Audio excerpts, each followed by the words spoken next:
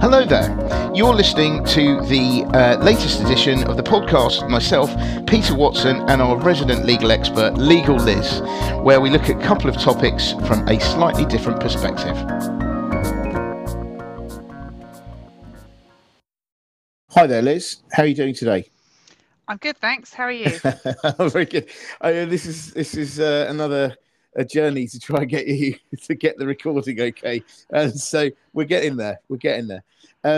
So welcome, LegalLiz, once more to the to I say the studio, it's sort of virtually. So anyway, today we are going to be talking about two things.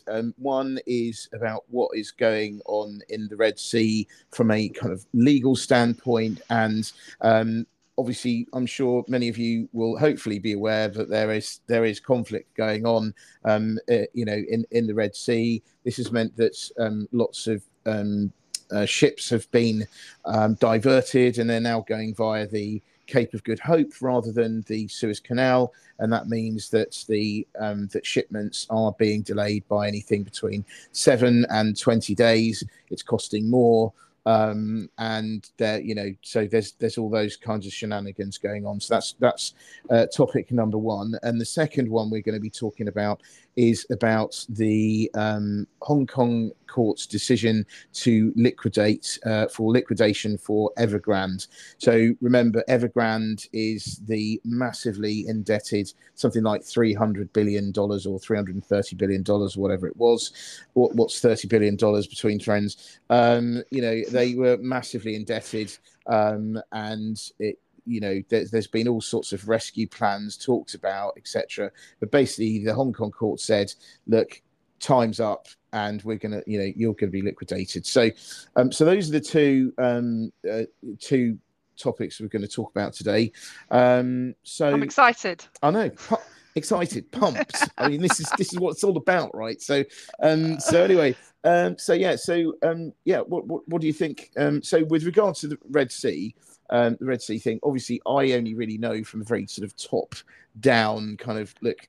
There's problems here. There's there are commercial implications. I.e., costs are going to rise for everyone, including the consumer right at the end of the chain. But you've got a very interesting way of looking at it as well. So, yeah, just please enlighten us. No, it's one of my favourite topics to talk about, because I think what happens quite frequently is that people say, "Oh, sanctions, and that'll work, etc." And it's like, well, what does that actually mean in practice, right? So I kind of want to sort of set it out a little bit, because then you can kind of translate what's going on in the news and kind of the politics into what's really happening. Just to kind of set the scene a little bit, something like certainly more than 10% of global maritime trade, so shipping trade, goes through the Suez Canal by Egypt and the Red Sea. And there's always been kind of piracy off the coast of Somalia, certainly in recent decades. So companies like British Petroleum, the big oil company, will have processes to handle piracy to keep their employees safe. So if they sight pirates, they'll have a safe bunker in the ship that they go to in order to retreat. But I think this threat is different, right? So you've got the Houthis, which are a Shia Islamist movement, which is not Sunni. It's a different type of Islam, different sort of following, if you like. They're made up from Hezbollah and Iran-backed militia, and the name of the tribe comes from northern Yemen. Now, the reason that's important is because the Yemenis are supporting Palestine in the ongoing Israel-Palestine conflict. And the purpose of the attacks from the Houthis is to target southern Israel and ships linked to Israel. However, a lot of the ships that they're targeting haven't really had a link to Israel. So it's kind of a little bit difficult to see how the targeting is actually happening. And then since October last year, 2023, the Houthi movement have been using missiles and drones, and they've basically been striking ships carrying the cargo between the main arterial route of trade that occurs between Asia and Europe, because otherwise they'd have to go around Africa in the south, or I guess Russia in the North Pole to get to Europe, right? So it's kind of a major arterial route between China and Japan and Taiwan and everything else coming across into Europe. And then in January, this just yesterday was January, I suppose. The US and UK military have been sort of holding strongholds in that part of the world. The US have got at least one aircraft carrier over there, and we've got several warships over there, and they've been using airstrikes to defend the cargo ships, then taking out all these drones. And then the recent news is that the RAF are flying, I don't know, was it 3,000 miles from Cyprus? And we're looking at sending, we got, I think, 2 aircraft carriers, and we're looking at sending an aircraft carrier over there so that we're not sort of so thinly spread from a military perspective. Now, so there were sanctions before the activities in October. They were mainly targeted at human rights violations in Yemen, like rapes and other human rights violations.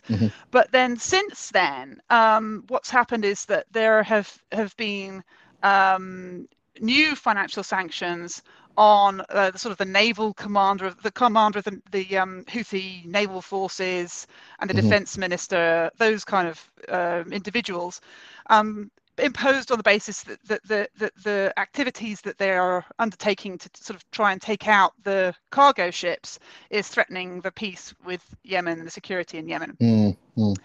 So then I'm on to kind of how sanctions work and why they're different from a military perspective, because obviously boots on the ground is kind of, there are human rights issues with that, and also expenditure. It's kind of a very, I guess, unsophisticated way of dealing with these things, but also it puts people right in the front line. Okay, and we're seeing lots of negative issues as a result of Russia and Ukraine. So, for example, financial sanctions is what we're talking about. We're not talking about other types of sanctions. But what is a financial sanction? I guess it means that the intention is to reduce access to money and assets that would sort of fund or support terrorists or human rights violations and those kinds of activities. So the kinds of things that you tend to see when they're issuing financial sanctions include targeted asset freezes. We saw a lot of this with the sort of the yachts being taken from the Russian oligarchs. Do you remember those? And also restrictions on a variety of financial markets and services. So things like investment bans, restricting access to capital markets, restricting products like insurance. And then, of course, you've got the third option, which is to kind of cease all business altogether. And sanctions can apply, financial sanctions can apply to a specific person, a group, sector, or country. It didn't used to be the case that you would target specific personal individuals, but Russia's actions in 2015 and in Crimea, I think, changed that primarily. And in practicality, it's now quite interesting, because what will happen is the politicians will they won't really implement the sanctions. They'll kind of say that this individual is on this list, and quite a lot of effort and work goes into sort of identifying those individuals. But how does it actually happen in practice? So what happens when a country or person is sanctioned is that the name of the person or the country or whatever it is will go on a list, and you've got this kind of ongoing special relationship between the UK and the US, where you've got the HM Treasury, the Office for Financial Sanctions Implementation, and the Office of Foreign Assets Control over in the US. They will basically put people's names on a list. And then what has to happen is that all the financial institutions that do any kind of business must then try to find the people or assets described on those lists. So if you've got like John Smith, what was his last known address? What was his ID, etc.?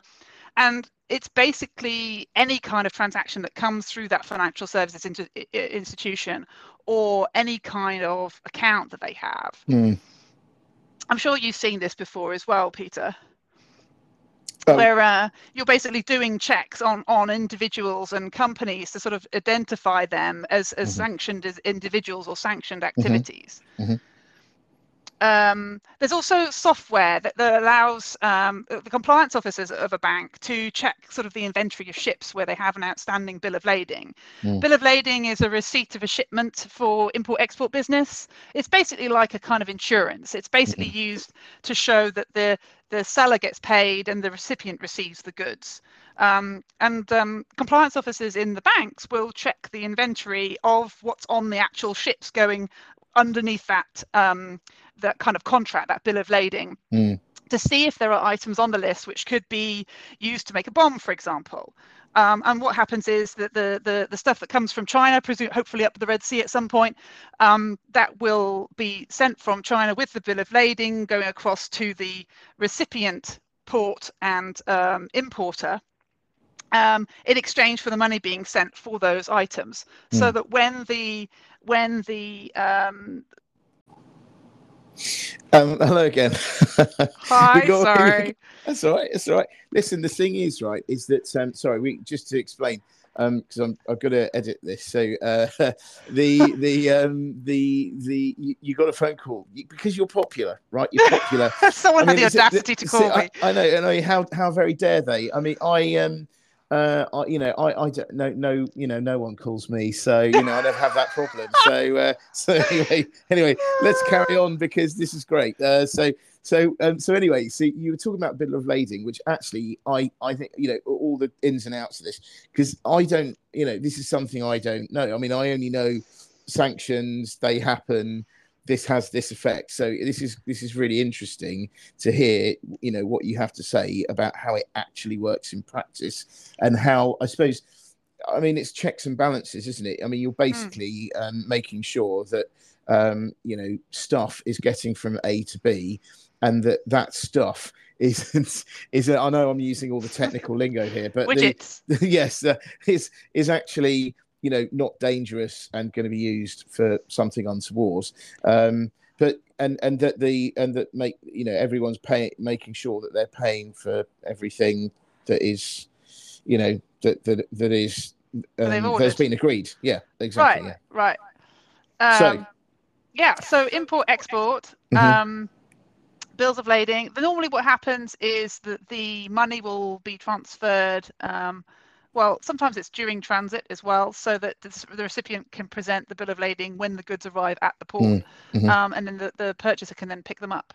But then, of course, the financial institution must then handle their business in line with those sanctions. So that could mean that they stop doing business with that company. And of course, there's the associated cost of that. They might refer the business to the government, either OFAC or OFC or whoever, or they could just report it afterwards. It kind of depends on how kind of important or urgent that particular, the directions are on that particular sanction. And there's lots of technical things that you need to follow in order to comply with those sanctions. And quite often when you hear about a company a firm being sanctioned or being fined for sanctions violations or for sanction inadequacies, sometimes it's not because actually sanctions have been breached in the sense that the company's financed terrorism, although it may have been. Sometimes it's just literally the threat that the process that was in place was not sufficient to be able to make sure that didn't happen.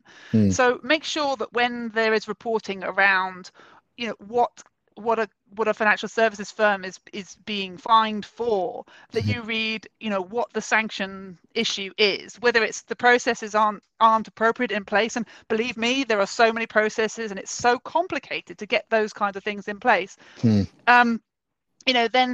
Then they might be being sanctioned purely because they might be being fined purely because the sanction processes weren't appropriate, weren't to the level that is required. And that is, it's the risk that we might have, or that a firm might have financed terrorism rather than the actuality, although sometimes it is also the actuality. It's just important to bear that in mind, because quite often bankers are sort of bashed for all these failures, and nobody really understands what that means. And it's really important that we break that down. Not to say that there isn't some negativity that is deserved, but just to sort of be balanced in your view of these things. And obviously it's very complex to actually put these sanctions in place. What about the reverse then? I mean, what happens when you think, okay, well, that's that now, we're going to lift the sanctions? Is it easy? How difficult or easy is it? Oh, I think it's Okay, I think I know the answer now. well, I think there's an ongoing. If I may be so bold, I think if the US could have everything controlled at all the time, then I think that would happen. I think the EU is obviously also trying to demonstrate that it's sanctioning things in an appropriate way, and the UK politically will also try and do that too. So definitely the unwinding of sanctions is a much less kind of well-trodden and also less articulated piece, although clearly it's possible to do. I personally have not gone through that process, so my main focus previously has been on understanding how they go on and the kind of checks and balances that relate to that. Right. So yeah. So maybe it's you've done such a great job that that you don't need to lift them. I don't know. Maybe I don't know. Yeah, no, I don't know. Anyway, right? Okay. I guess it's a difference in foreign policy, isn't it? The difference in foreign policy between the US and countries in Europe. Not saying Europe. I'm deliberately not saying the European Union for obvious reasons. Yeah. Okay. Okay. Brilliant. Right. So, I mean, I suppose let's go on to the next. Let's go on to the next topic then. So, Evergrande, the Hong Kong court have decided that enough's enough. Liquidation for Evergrande. I mean, pretty serious stuff. Potentially going to be a test for, is mainland China going to recognise this? If so, how much? I really don't know. But what are your thoughts on this?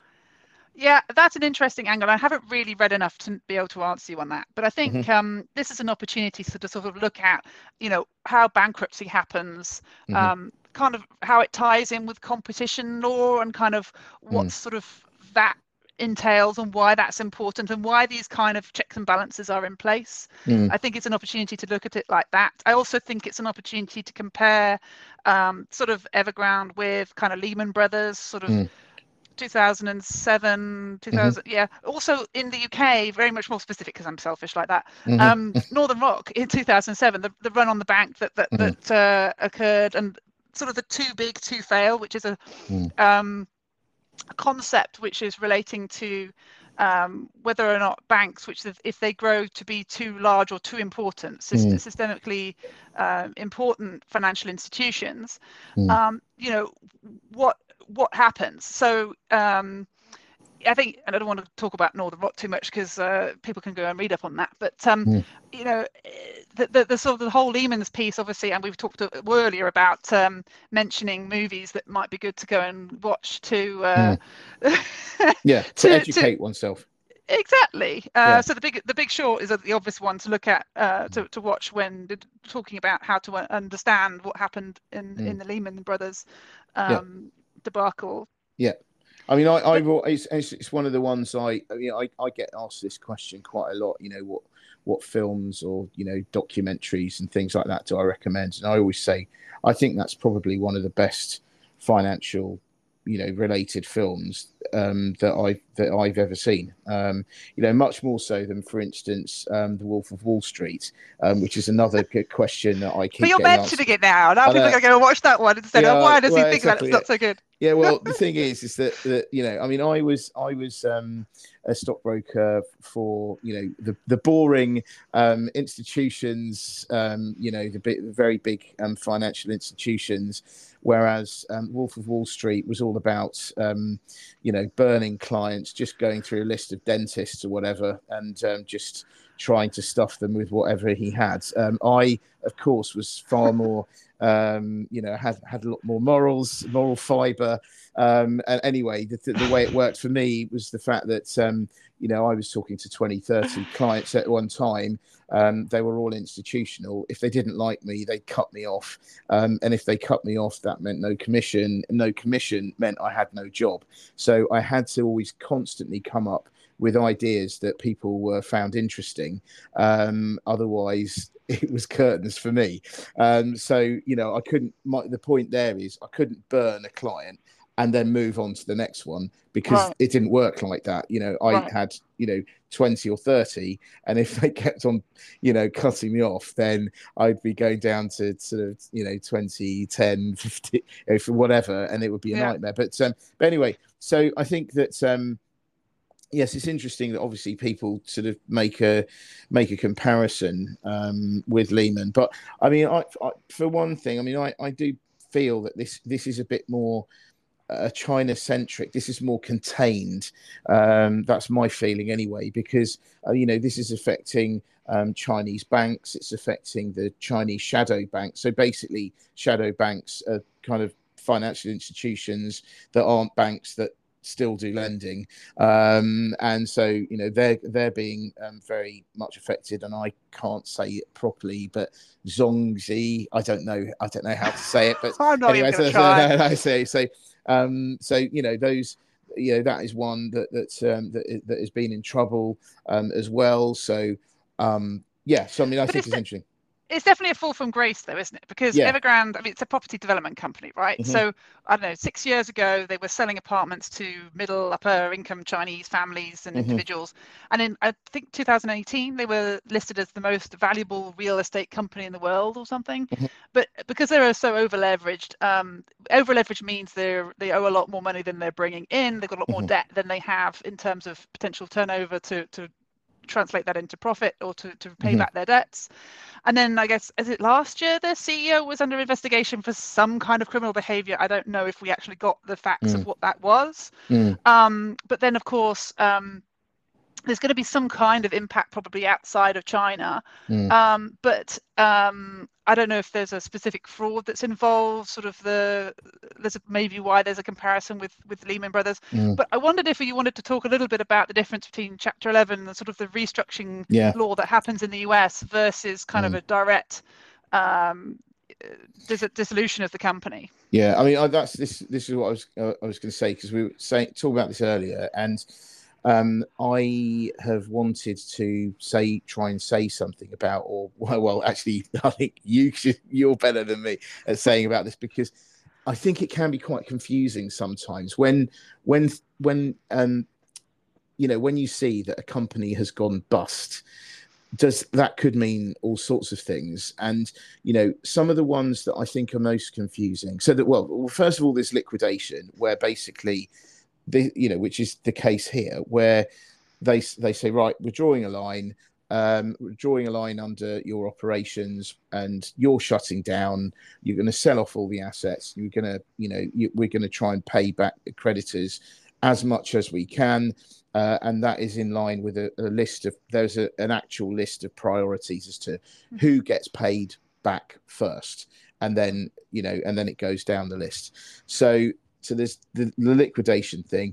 But then the thing that I think that most people find confusing is bankruptcy and Chapter 11 bankruptcy. Because what happens, for instance, in America, you'll see a company it says it's filing for Chapter 11 bankruptcy, and you think, oh, right, well, that's that then. But actually, a few months later, up it pops, and it's like, hello, it's me again. So yeah, Rising if you like the could, Phoenix. exactly, if you could sort of explain that would be brilliant.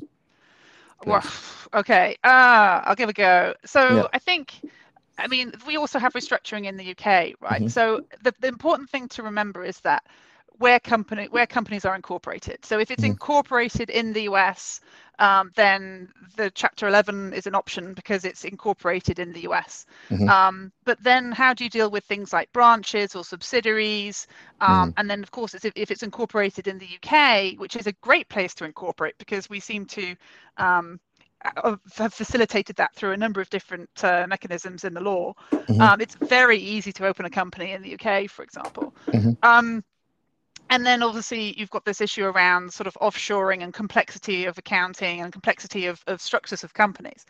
But in terms of being straightforward about it and just saying, look, the company is restructuring, Chapter 11 will basically put everything on hold so that the company has an opportunity to restructure itself. And there will be a company that is a sort of an accountant or lead who will be responsible for helping that company go through its restructuring process. And that's kind of a similar process to what happens in the UK. There's kind of an appointed oversight for that process. And they will then basically go through the accounts and sort of say, what can be done to restructure? Are we talking about breaking the company up and selling bits off? A little bit kind of how the SAS Chapter 11 restructuring is starting to look. And then that's the airline, by the airline way. company. Sorry, not the the British military, the best. Yeah. Anyway. No, they're not going bust. They're not going bust.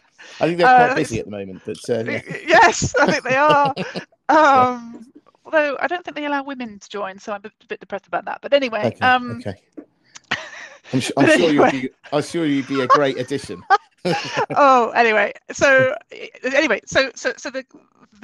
will be some oversight from an independent third party who will basically look at how the company is structured and what the most economically viable way is for them to operate going forward, if at all. And essentially that will be under the jurisdiction of that particular kind of companies. Normally an accountant or the specialist that's a specialist in restructuring on those kinds of companies, normally with a particular specialism in that industry. So someone who is used to handling complex property companies, for example. But I think, and then obviously it gets the Chapter 11 is then closed out through a kind of a report. This company will then be organised in the way that has been seen to be fit, and then either the assets will be sold and it'll move into its new shape and be trim and move forward like that, or it will. The decision will have been that actually, we couldn't salvage it, but that's not normal because there's normally a hearing that happens before the company can even go into Chapter 11 to begin with. It has to be fairly likely that there is a possibility of restructuring the company at all. There's a very meandering and terrible explanation, I'm sure, but not at all. But that's how it's supposed to work. Yeah, I mean, Americans do like to complicate things, don't they? I mean, well, we do this in the UK as well, right? We have an appointed individual who is responsible for making sure that it needs to be third party, right? It can't just be, leave the company to do it by themselves. It's meant to be a kind of Dave from adjudicator. Finance or something. Dave from Finance decides that he likes the bit that that's in Florida. Exactly. You can't have that. So yes, okay. So it's cool. So I mean, there are other things, aren't there? I mean, there's Chapter 11 bankruptcy. There's bankruptcy. Another one. Actually, we might have to leave this for another day. But there's another. The old the CVA. Which is another thing that we do over here. Which actually, I heard. I think I wrote about something the other day with CVAs, and I thought, God, I haven't written it or heard that expression for a couple of years, because the CVAs, it seemed to me, were all all the rage. That's terrible, isn't it? But all the rage going into sort of at the end of kind of 2018, 2019, because this was when all the restaurants like Carluccio's and Jamie Oliver's, Jamie's Italian and stuff were all kind of going out of business, weren't they? So, but anyway, we might have to leave that for another time. So you're talking about company voluntary arrangements, aren't you? Yes, where that's right. Basically, it's kind of a similar thing, but instigated by the company itself to say that they have to get approval from the company's creditors. I think it's something like 3/4 of the company's creditors. That's right. Yes. To ensure that they're all bound by the same terms as to the repayments that are and the outstanding debt. Yeah. But it's kind of similar to Chapter 11, right? But Chapter 11 is always the thing that gets quoted in the press because everyone likes to think that everyone's used to quoting that. That's right. Yes, this is one of the sort of people's favourite jargon, right? So I think, no, obviously, if you're subject to it, it's not your favourite thing. But anyway, okay. So, I mean, is there anything else you wanted to say today? No, I think I have said my piece. I could go on. I could go on for ages about fraud and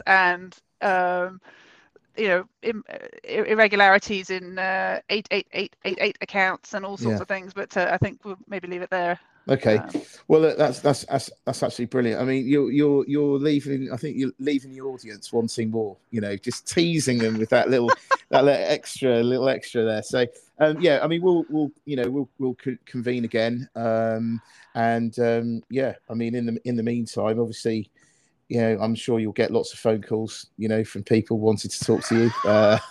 I haven't got one now. I'm going to get followed up in a second. I'll just sit here, not getting any phone calls at all.